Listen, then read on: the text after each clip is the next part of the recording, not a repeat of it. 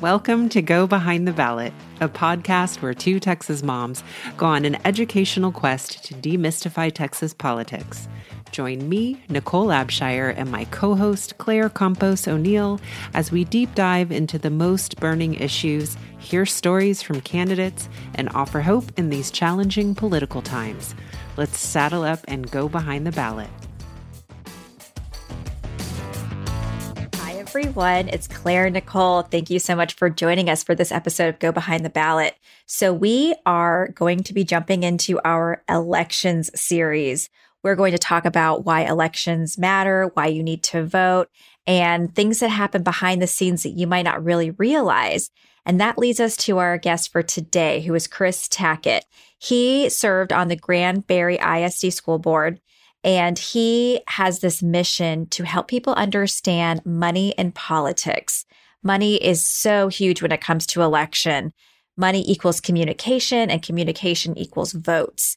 He tells us about how these two billionaires in West Texas, Tim Dunn and Ferris Wilks, have funneled millions of dollars into local races, and so few people know that this is happening. Nicole, what did you think of this talk?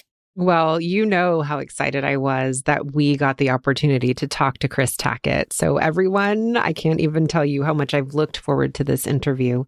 I mean, he just really shines a light, right? He makes things clear that seem muddy and unclear and helps everyone to understand them. Also, he is an excellent follow on social media, on Twitter. He really takes the fight to the issues. He also has a great YouTube channel where he makes these videos that allow people to speak for themselves so that you as the viewer can make your own choices and decisions about what you're hearing people say. And again, I think that just highlights who Chris Tackett is, just a guy who is making the things that we wonder about and have unclear information about, making those things clear and obvious. So enjoy. It's a great one.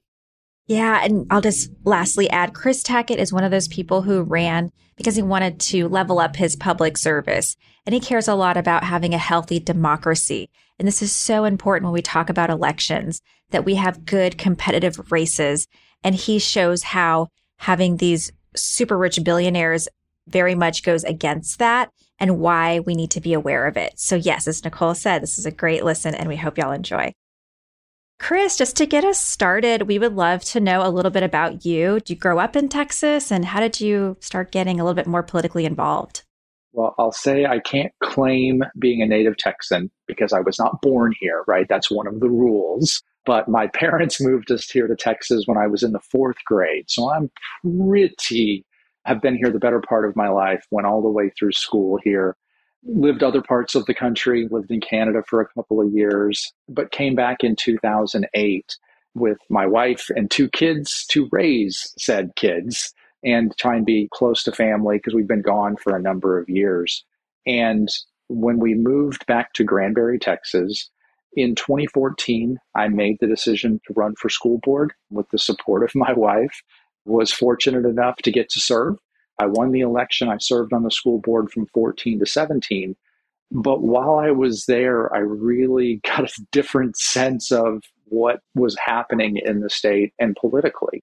Had a newly elected House representative, Mike Lang, in House District 60, which is where Granbury is a part of, had told us on the school board and the superintendent that he was a big supporter of public education, right? And we said, hey, when you go to Austin, here's the things that we think you should look at and support. They will definitely help not only our district, but other districts around the state. And he said, yep, no problem. And then he got down to Austin and voted the opposite on every single one of those issues. So it got me digging in, trying to understand why. And to me, the obvious answer was money. So I went into the Texas Ethics Commission website, started pulling campaign finance reports, and saw massive amounts of money going to this guy from just a handful of people, mostly a gentleman from West Texas named Ferris Wilks, who is featured very prominently in the CNN documentary Deep in the Pockets of Texas. So as I figured that out, I started making pie charts to help it make it easier for me to understand okay, how much of this is really coming from a handful of people, but also to help others. And so I posted it on Facebook. People saw it and then started asking questions about, well, what about my rep? Because they're not supporting public education or all these other things either. So I started doing the research for candidates all over the state. And it eventually led me to creating a website, christackettnow.com. And I have continued since that 2016, 2017 window, ripping the entire Texas Ethics Commission database, kind of repurposing it, putting it into a format where it's easier for me and apparently lots of other people around the state to leverage. It's bar charts, it's pie charts, it's graphs, so that you can go in and search for exactly what you want and see who's really funding the politicians. And the other thing it does is it really helps you see very quickly what the web of money is, that there's a handful of people really pulling a lot of strings in this state. So that's kind of the abbreviated version of how I got here. Yeah, thank you for sharing that. We definitely want to talk about your website and the CNN documentary, Deep in the Pockets of Texas. But just to rewind a little bit, I'm curious, with your family growing up, did you guys talk about politics? Would you consider your parents political? Because you went on to become a school board member, which is an elected office. We weren't really political, right? I mean, it was one of those, you hear the things, you don't talk about religion or politics at the table. I wouldn't say we were like hard and fast in that space, but politics wasn't really something we dove into. But it was one, I mean, I grew up with my dad coaching my baseball team and being involved. And so with my kids, I absolutely took that space. And when we moved back to Granbury in 2008, I was the coach of my son's team and my daughter's teams. I ran the local sports association for baseball and softball, was the president there for about 5 years. And to me, that service, right, not only to my kids, but helping other kids in the community, the transition to school board felt like a reasonable push in between my professional space in the business world and, again, my love of helping kids. It felt like, ooh, this is a great place, a nonpartisan space that's about community. Going through that election, it kind of changed some perspective about the nonpartisan nature of elections, at least in modern times. Were you prepared for that, or was that surprising? Oh, it was absolutely surprising because, again, we hadn't really paid that much attention to politics, right? I mean, we had lived away for a number of years, and so some of the local elements of things don't happen.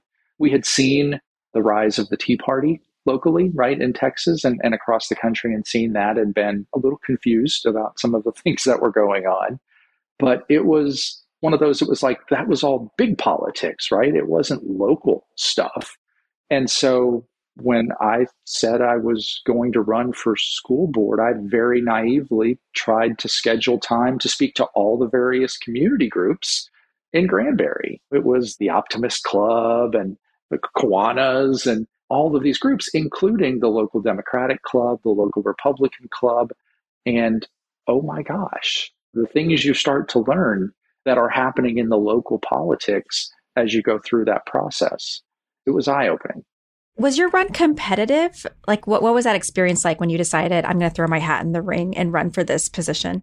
It was myself and one other person. And after the fact, right, as you go through the election, the other person who was running against me was a really good guy who was trying to kind of do it for some of the same reasons I was, right? Wanted to contribute to the community.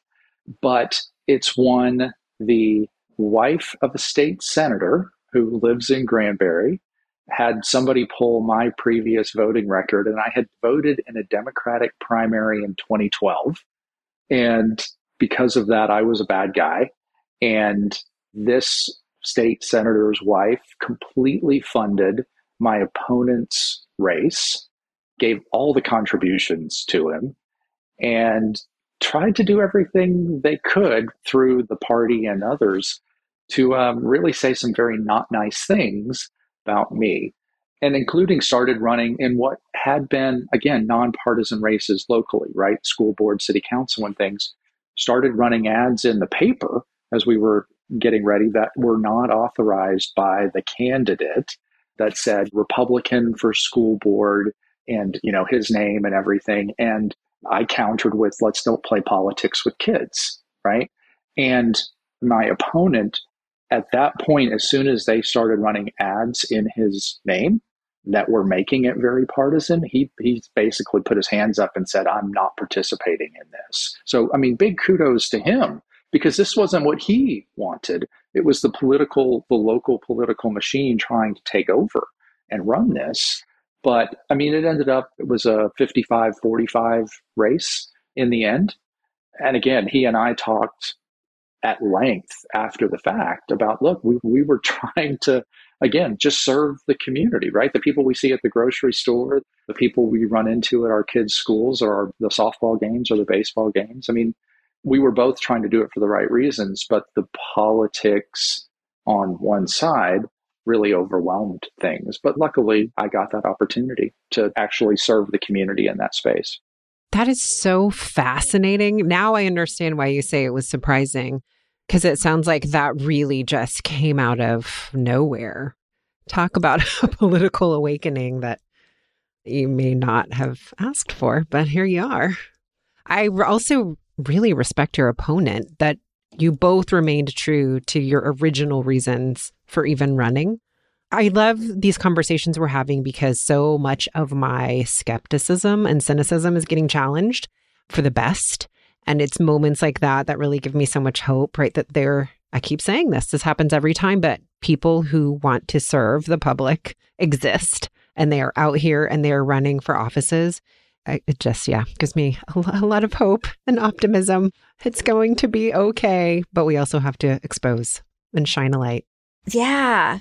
Well, it's making me think, so when you started following the money, was that with your race, or was it later on that you really started digging into the Texas Ethics Commission reports? It was really after. I mean, honestly, I did not know who was funding my opponent because I didn't even think to go ask for campaign finance reports. Because, I mean, again, it was like, what the heck?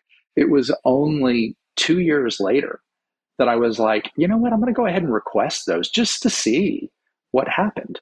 Because again, it was 2 years later that I started digging into the Texas Ethics Commission. Again, I knew I had to turn my stuff in when I ran for school board to the local district office, right? That's where I was turning in my campaign finance reports. At the time, I had no clue that those reports don't go to Austin and get loaded into a database, right? I just figured that's how it worked, right? You're running for a public office no matter what level, and everything goes to a central spot. And so when I started polling from Austin, and you realize, okay, this is only state level races, anything that's local is actually maintained in these local spaces. That's what triggered me to say, well, I want to find my race and understand this. And I think that's one of the things people don't understand is if you want to follow money, there's different places you have to go to be able to draw a complete picture. Right? If you're talking about city council races, county commissioner races, basically anything that's county level or below, it's all maintained at those local spaces. And it's generally, if you're in a small community, it's absolutely not electronic. It's one that you've actually got to request via a public information request. You can't just hop on the website and pull it. And when you do get those, even from some of the larger places, it's not like an Excel type file where it's easy to manipulate. You're getting a scanned version of what was filed. So being able to connect dots and really seeing who's giving what, it's hard. It's easier at the state level, right? Because you can get an Excel sheet and start to run these things together. But following the money in this state, which also has no campaign finance contribution limits, it's crazy. We got to highlight this. I'm going to repeat what you said because I want to make sure I'm actually comprehending. So statewide races, that information is shared with, must be reported to the Texas Ethics Commission. So all of that is held in Austin and it is available electronically. Is that also true? Correct. Anybody can go search for it, whether it's, the filer ID or the name, and you can find those reports. Now, they may not be shiny and pretty, you're also saying, right? Exactly. The information is there, but it's kind of raw data, let's say.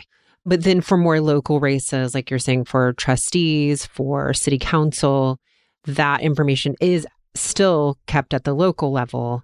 And by who? Which office? It's all about what the race was, right? So if you're talking about a school board race, the school district offices maintain it. If you're talking about a city council race, it's the city offices. If it's a county commissioner's race, it's the county offices. So somebody could be giving in all three of those spaces, but you would never know it because you're only requesting this candidate's reports, which aren't indexed, they aren't electronic in a database type format. So people can wade in with money in lots and lots of different places. This might be jumping ahead, but is there any legislation to change this system or any movement to make it easier for folks to understand where money is coming from? There has been some legislation filed. It hasn't gone anywhere in the last few sessions to try and put whether it's campaign finance contribution limits in place or centralizing all campaign finance records in one place. But I think the reality is the people who are in charge today, right, that control some of the levers of power in the state, they're really pretty okay with the way things work, right? So the idea that it's hard to follow the money, the idea that people can write $1 million check if they want to, it makes it easier for them to do some of the things they want to do. It means you don't have to necessarily connect with the people you represent because you can get checks from all over the place. That may not be the people who live in your district, who may not be the kind of people who, again, if you run into them in the grocery store, you would have any kind of connection with. So stuff has been filed, but it hasn't really gone anywhere. Well, maybe that will change with the information that more people are hopefully getting about what's happening behind the scenes. So a phrase that you just said that stuck out to me was the people in charge. And I wondered, who are these people in charge? Is it even our representatives? And I feel like that leads into the CNN special, Deep in the Pockets of Texas. Can you tell us a little bit about that special and the two people who are sort of at the top, maybe the actual people in charge? No, Deep in the Pockets of Texas is a documentary that CNN put together. It's an hour-long documentary that really dives into, well, if you've been following me on Twitter or Facebook or anything over the last few years, that myself and my wife have been trying to yell about for a number of years.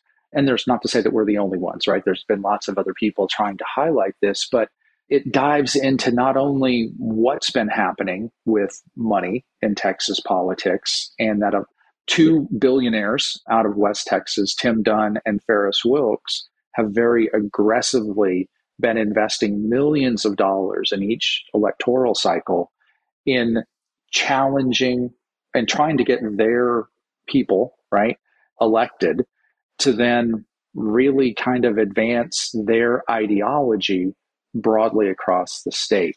They put millions of dollars in, they win some elections, they lose some elections, but the whole time they're kind of moving the Overton window, right? That idea of the way we look at things, right? What's relative, pulling it further and further to the right. And the documentary does a really good job showing, with the perspective of people who've been inside the Republican political machine and seen it, to with how they've been kind of either marginalized or pushed to the sides because they haven't been doing what these two billionaires really wanted them to do. So it really gets to this idea of a handful of people who are really pulling strings on a lot of the politicians we see across the state. And it's not just them pulling the strings directly with the people they have.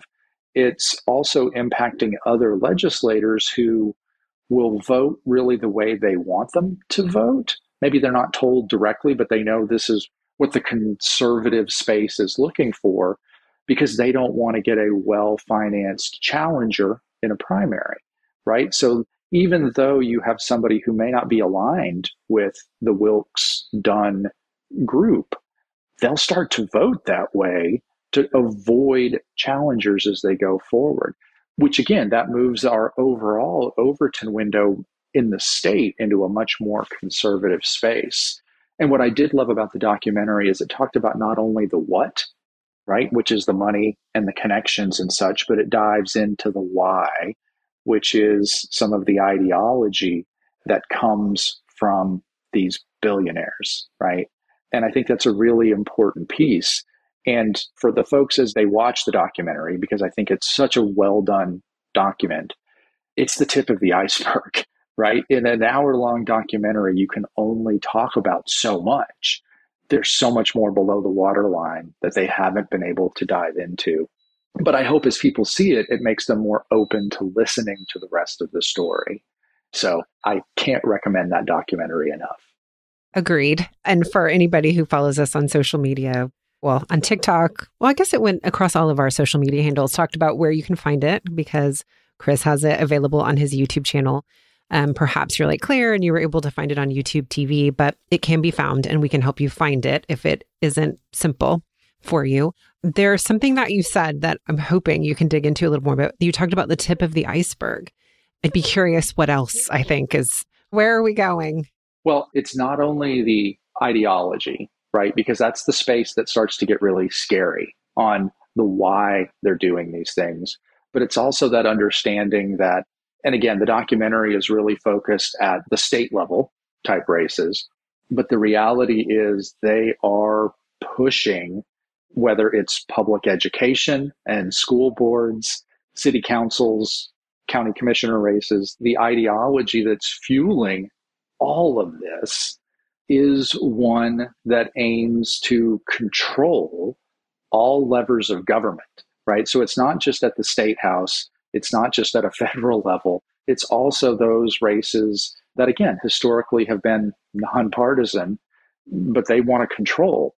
To touch a little bit on that ideology that's mentioned in the documentary, it's Seven Mountains Dominionism. You may have heard Christian nationalism as a term that's leveraged. It was absolutely what fueled January 6th at the US Capitol. Well, Seven Mountains is really the engine behind it. And it's this idea that there's seven mountains or seven pillars of society.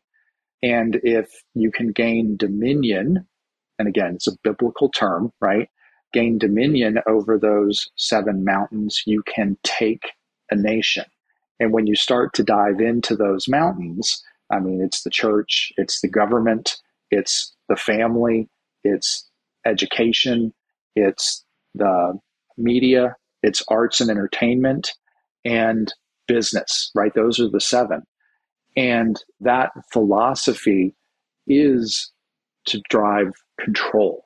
It is to own all levers of power, not just at the top levels, but it's in all aspects of society. And so that's the push to get these people elected so that they can pass the laws via the government to impose their version of religion on everybody else. And you see it when you look at the public education space, the push to ban books, the ridiculous CRT dialogue, which is really about you can't talk about history and what really happened, right?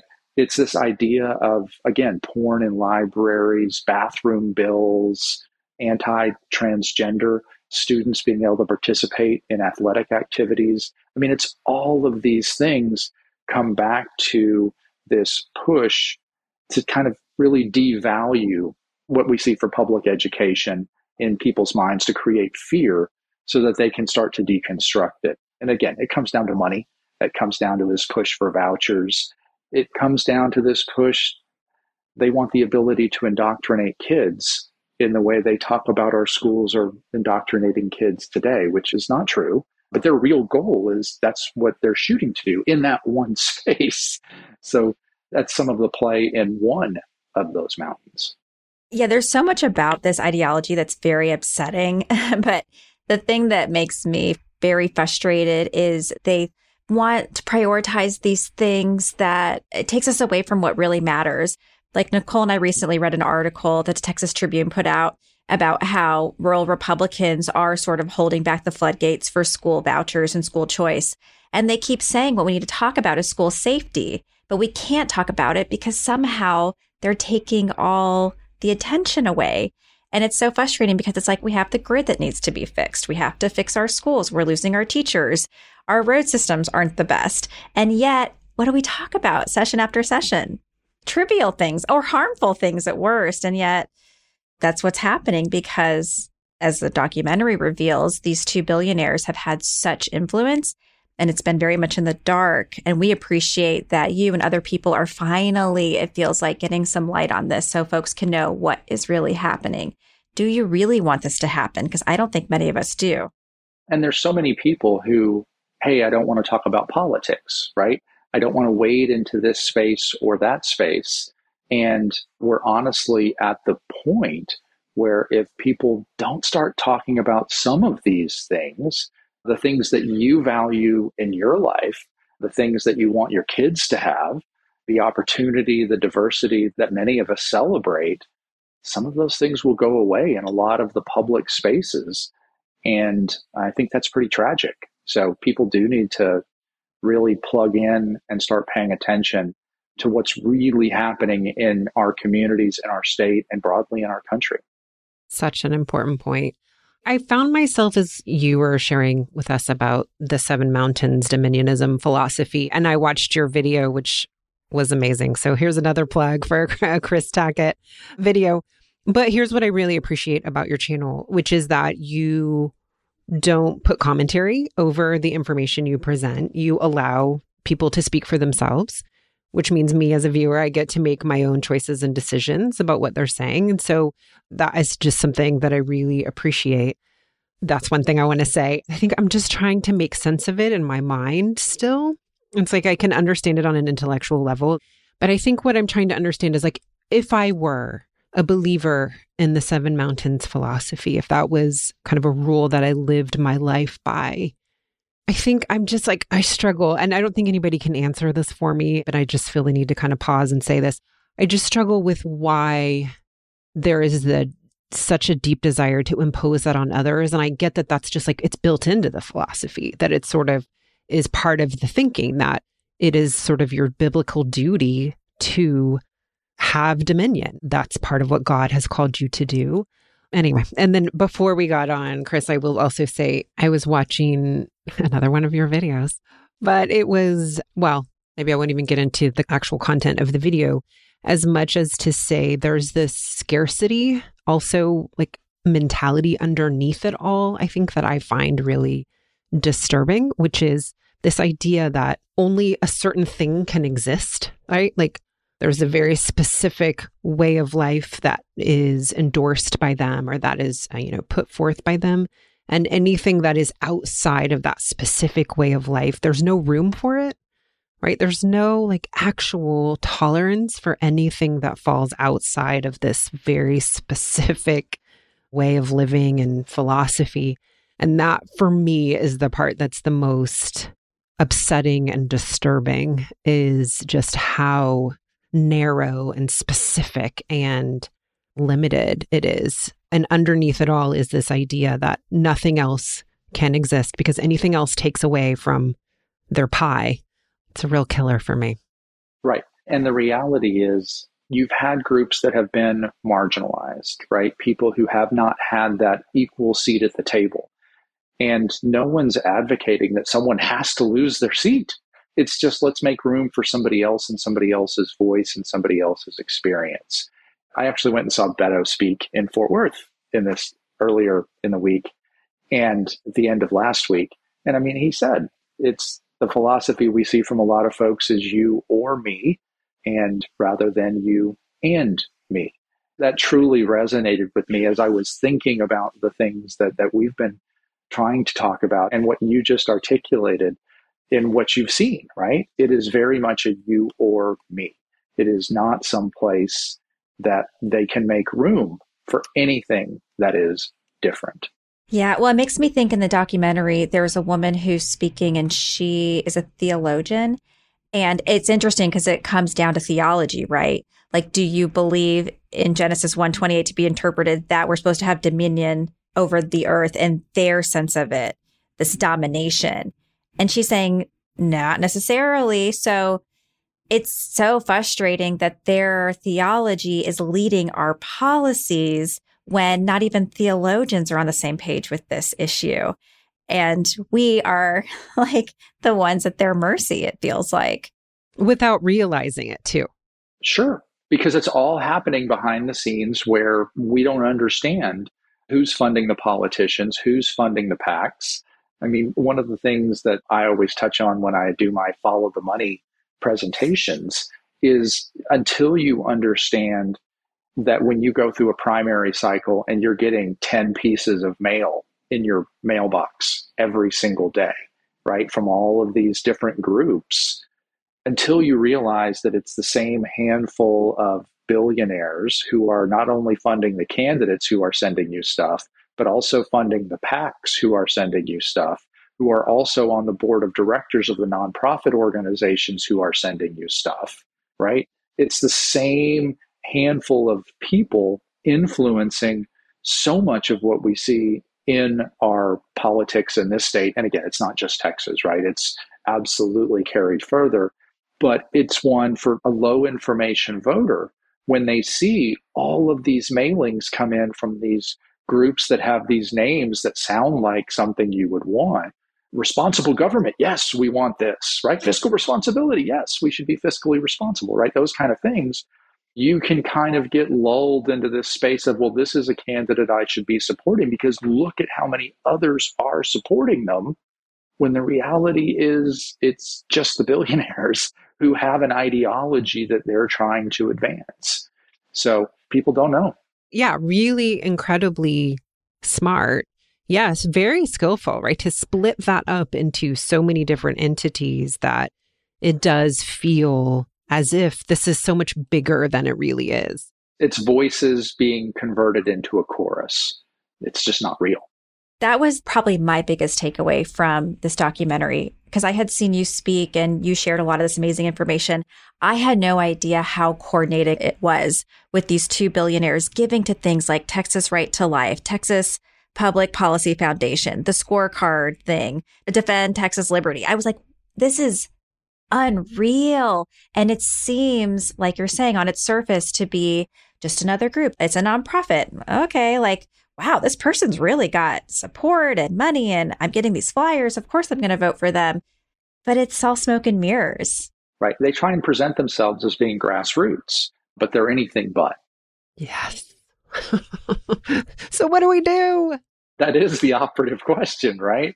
It all comes down to elections. It truly is about trying to make sure we've got people who believe in free and fair elections. We've got people who believe that a diverse society is a stronger society, who believe in public education, who, again, believe in LGBTQ rights, who believe in rights for the disabled, who believe in all of these things for separation of church and state. And this is where getting people to take the blinders off and really understand what's at stake, because all of the things I just rattled off may not impact everybody's life on a daily basis.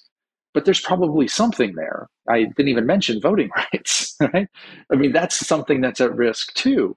In any of those spaces, we have to help people understand what's at stake, and they have to show up in November. And then they have to show up in every election after that, whether it's local or not, right? Or it's a statewide or a federal, to make sure that we're trying to put people in office who may not believe everything, right, that you believe. There's almost no perfect candidates, but trying to vote for people and help them move forward that will absolutely represent the community that they're supposed to be there for, whether it's at school board, city council, county commissioner, state rep, house rep, state senator, or the governor's mansion, right?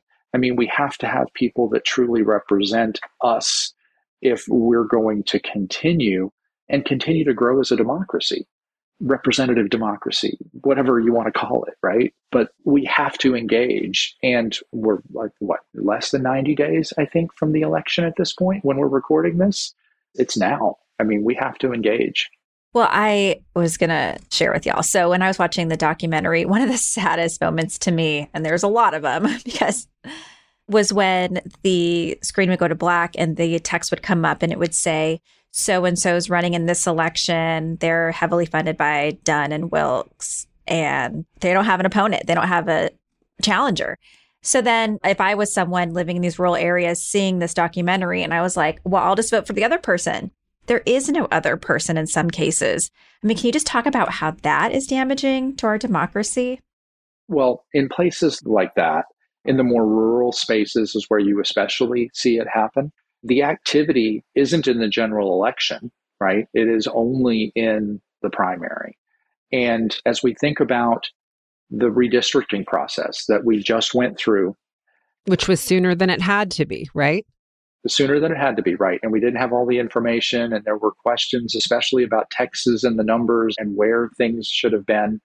But they did go through and redistrict, and it was a very partisan push, right? Because there were a lot of districts across Texas that were competitive districts that were leaning toward purple to where, in the next cycle, you could absolutely see some seats flip. Well, districts were all drawn to basically maintain a status quo, right? So red districts got redder. They did draw blue districts bluer and created less purple, less swing type districts, with the idea being, hey, as we go forward, we want to maintain control of those levers, right? For any of these House races, these state Senate races, as it translates to the US House races as well, right? The congressional districts, it is maintain the hold on power we have. And so what that does is in your districts that are those safe red districts, like the one they talked about in the documentary, because it is so red, there's really not a chance for somebody who's a Democrat to win in that space.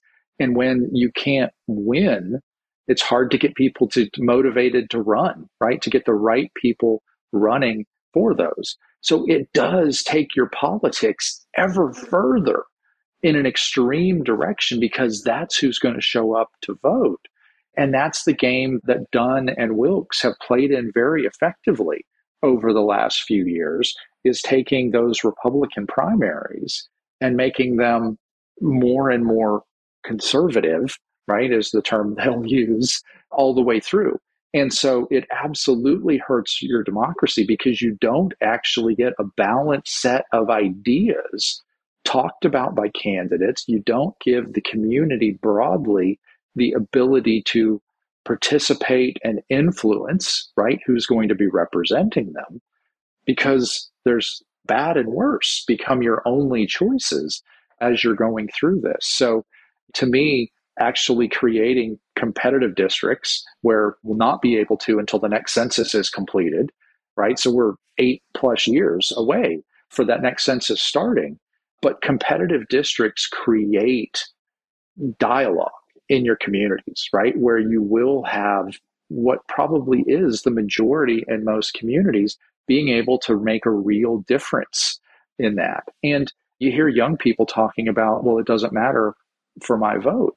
There's no reason for me to vote. In certain districts, it's kind of hard to argue if you're talking about an individual race, because you can't make a difference. You either may not have somebody on the ballot who represents you from your party or otherwise that's out there. But I think that's where coming back to the issues that are at stake and understanding that whether it's a local election, right, talking about a school board or a city council, or it's the bigger races, right, the statewide, lieutenant governor, land commissioner, ag commissioner, governor's race, you can make a difference in those races.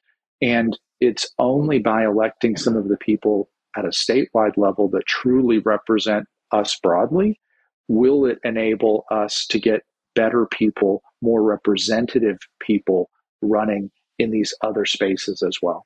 Yeah, it's like I just want to highlight to anybody listening who would consider sitting out any election, that isn't the solution, right? No matter how defeated you might feel, that your vote does matter. It absolutely matters, even when it doesn't feel like it.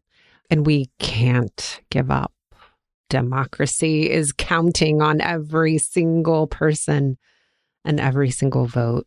And just somehow finding a way to encourage people to run, even if they don't win. But I mean, you never know if we're going to win. So yeah, you might be surprised. Magic could happen. I believe in miracles. And that's where finding good candidates who absolutely connect to their community should be supported, no matter which race they're running in. When you find good people, you support them and help them and shout their names from the rooftops in every single platform you have, whether it's online or in person. It's you run into somebody at the grocery store. Hey, did you hear about this person's running this? They're really good. You should support them. And we all have to leverage our networks, and no matter where they are, to help these people make a difference. Yeah. And I think also reminding people that when you run, the win can be something outside from just getting that position. It can be like Dunn and Wilkes have figured out, moving the conversation in the direction they want it to go. They have effectively done that by putting their money behind candidates who don't even win. I think their win rate's like 50-50, but they're getting what they want anyway. They're getting people to move further and further to the ultra right. And I think if we remind candidates, you're going to have a microphone, and that is so valuable. So if you can run for that reason, it could be worth just the effort you're going to put into it. And it will hopefully help your community for the better. I was just thinking about, how you said it so well, Claire, which is how can we redefine winning? And in this case, I don't even think what we're talking about is a conservative versus liberal kind of winning. I think what we're all touching on is a democratic winning with a lowercase d, right? It's what does a win mean in a democracy? And it means like having a conversation that is about issues that affect people. It means electing representatives who have your interests at heart and who will be responsive to you. That's what the kind of winning we're talking about, having the conversations that we want to have. Again, like you're saying, it doesn't have to mean that you win the office. It can mean just at least having an agenda that is representative of the things that you care about and having conversations that matter to your community. So let's focus on that, right? Redefining what winning means, I think could be helpful. I know it's shifting my brain because that sense of defeat, right? If we could redefine like, no, it wasn't a defeat if we got to talk about these things that haven't been talked about in forever. And maybe some of the smaller communities that are unopposed races or whatever that picture could look like. So, yeah. And I would speculate too that this is what folks like Dunn and Wilkes are relying on for us just to get so tired of trying that you're like, I got to step out and take a break. And then what if no one's there to pick up the baton? Then it's really game over. So if we can just find other ways to have our voices heard, maybe that's the approach we should take until we can really find a way to change the system the way they have. So for some of our wrap-up questions, can you let us know what has been successful for you with your advocacy work? How have you managed to get people to listen to you? It is be very consistent with message over and over and over. Like I said, my wife and I have been beating this drum for a while now, right? A number of years. And there are times where it feels like you're screaming into the void. You're putting this messaging out there. You're trying to help people understand. It will get frustrating, right? When you're doing the advocacy work, when you're trying to help people see things in a different way, sometimes it just takes time, and it takes lived experience in many cases where somebody feels personally, ooh, now I've experienced this, Chris. Let me have a conversation with you because I heard you talking about this before. Is this what this was? Right? So when you feel in your gut that something is right or something is wrong and you want people to hear about it, you have to be consistent in the way you're talking about it. And you have to figure out different ways to try and present it. I will tell you, the very first time I laid out the campaign information, right, the campaign finance numbers, I'm an Excel guy, right? So I had my spreadsheets, I had my numbers, and I showed my wife the numbers. And she's looking at this Excel sheet, and it's like, dude, you're not helping me here. You're telling me this is awful, but I'm not seeing it. And it was translating those numbers into a pie chart that gave a visual, which is not the way I intuitively processed things, but it's the way she did. So it's figuring out what are the ways that you can share your message with people. How can you repackage your ideas in a way that may connect with someone differently? It is truly just that consistency of what we've done. I hate to say build a brand, but I mean, that's kind of where we've been, because it has been not only the what is happening, right? That's the money, but touching on to the why. Look, I would love to say, hey, we talked about this and this thing went away, and therefore it was a win and we didn't get any attention for these things. But because these bad things, from our perspective, continue to happen, it has helped others see it, and they've had that lived experience. And it has the things we've been talking about and other experts who we've learned from along the way. I mean, all of the work is being recognized, is helping people put into context the things they've been seeing happening all around them, the scary things going on. And that's where, coming back to the documentary just for a second, I think what it did is distilled a lot of the things that we've talked about over the last few years into a single narrative that, again, it's not the whole story, but it's a big piece of the story that made it digestible to folks. And I think that was hugely important in helping that message get out there. When they reached out and said, hey, Chris, would you be interested in being involved in this? I was like, oh my gosh, this is because we had made enough noise for a long enough time. Someone referred them to us, and it helped create a different platform and a different way to go about it. So, I mean, be the little engine that could, right? I mean, keep pushing, keep putting it out there, because eventually somebody may notice and help carry your message even further. I love that. Just got to keep persisting. Great note. Yes. As I'm making notes. Yeah. So do you have any final thoughts before we move into our last little ending segment? I don't think I do. This is one of those that this is going to be playing on my mind for the rest of the night. And I'm going to have all these things that I and then we'll text each will other. wish. Yeah. Oh, yeah. That's what we do. Back and forth, back and forth. Okay, Chris. So before we let our guests go, what we like to do is our attention mentions, where we mention something that has our attention. So like a show or a movie or an article, something like that. I'll go first because I'm dying to share it because it's so connected to what the work you do.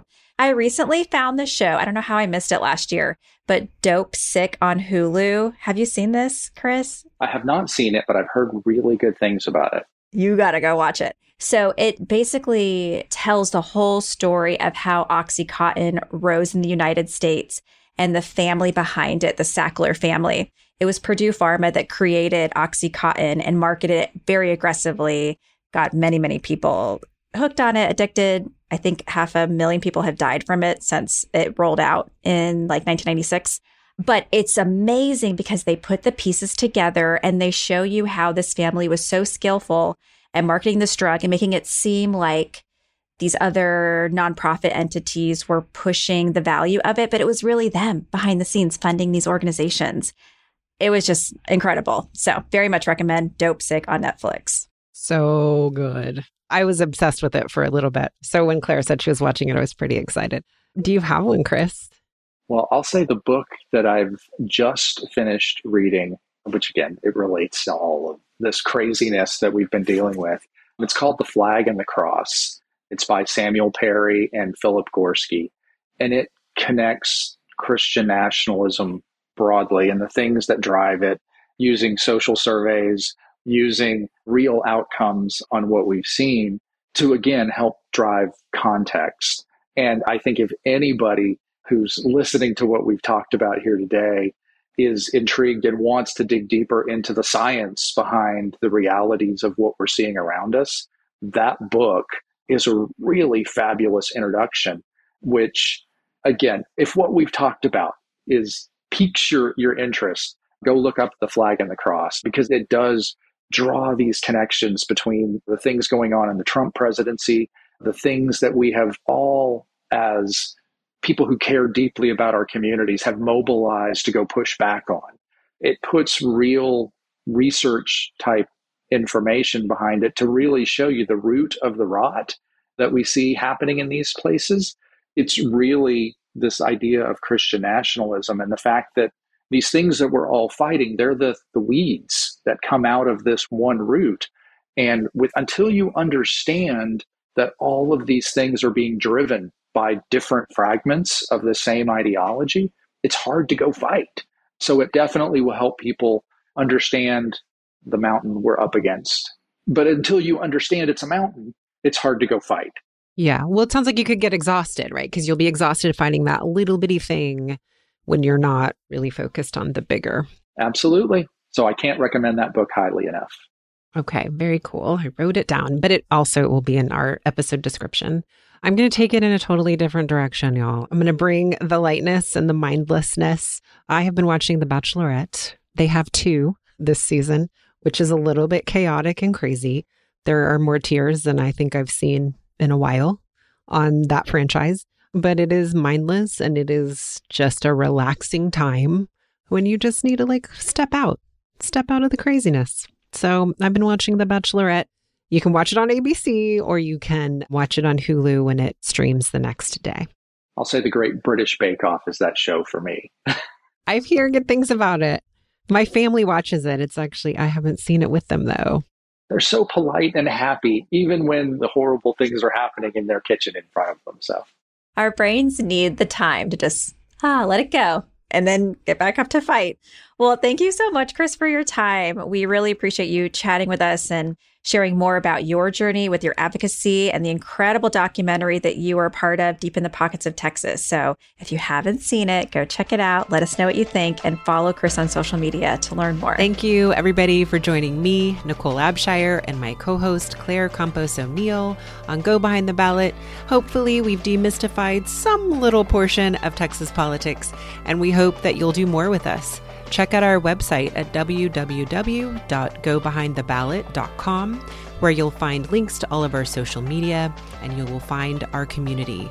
Let's join together and do more. We hope you'll let us know what is working and we hope you'll join us next week.